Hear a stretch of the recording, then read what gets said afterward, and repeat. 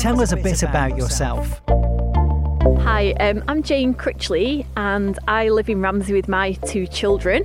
I have done the parish walk a few times, but I've never done it in a team before. So this year I'm doing it in a team for the Department for Enterprise. What is your parish walk experience so far? So I've done the parish walk 3 times so far. The first time was in 2017, so I got to Derby that time. So the next time I started with the intention of finishing, which was in 2018, and I did actually finish that year. So I did it again the following year, which was 2019, and I did it just slightly faster. I think I was 21.5 hours. So this year I'm just hoping to finish it within the 24 hours, and I might be slightly slower with being a bit less fit from the lockdown. Why are you doing it this year? Well, the reason that I'm doing it this year is obviously for health and well-being and to keep fit, but also for the charity. So I've done it for different charities in the past. I did it for Beach Buddies first, and then it was for Crossroads for Carers, and this year I'm doing it for Lindsay's Fund, which is part of the Without Wings charity, which is for people with autoimmune arthritis conditions. So that's because a member of my support team is a relative of Lindsay's. Lindsay unfortunately passed away in 2020, and they've set up the Lindsay Fund in her memory and honour, because she was actually closely associated with the Without Wings charity and did quite a lot of work for them. And also she had a passion for well-being and giving people a chance in life, so that's what the charity is doing. Tell us about your preparation and training for the walk. So in terms of preparing for the parish walk, because I'm working full-time with 2 small children, it is quite difficult to get in long walks, so I tend to focus on doing short bursts.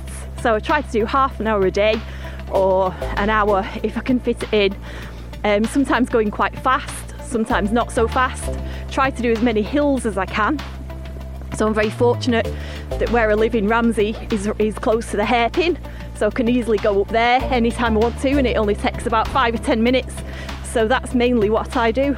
What is your strategy or plan for the race itself? Well, I've got quite established in how I do it now, because I've done it a few times. So I usually try to start off a bit faster than I can maintain, because that way you don't get trapped within people who are going a bit slower. So I like to be able to go at the natural pace I want to go at, which isn't always possible if you start slow. So I do tend to start faster than I can maintain, and then I slow down, and then after that I try to stay very consistent. So I always bear in mind that everybody's doing their own race and going to different places, so I think it's quite important to bear in mind what you're doing yourself and to just go at your own pace, really. What advice do you have for others who are thinking of taking part in the parish? Definitely train in the clothes that you're going to wear. Every item that you're wearing really should be something that you've worn before. I think nothing new on the day would be my advice. And also to enjoy it and take the time to look around at the scenery and at the nice environment as you're walking past, because I think that really helps. What are you most looking forward to about the event? Well, the part that I always really enjoy is actually going from Peel to Kirkmichael, and that's just because you've got the sea and it's really lovely, and you've got a nice water station on the way there, and it's an area where you've got lots of shade, so if it's been very sunny it can end up being quite shady.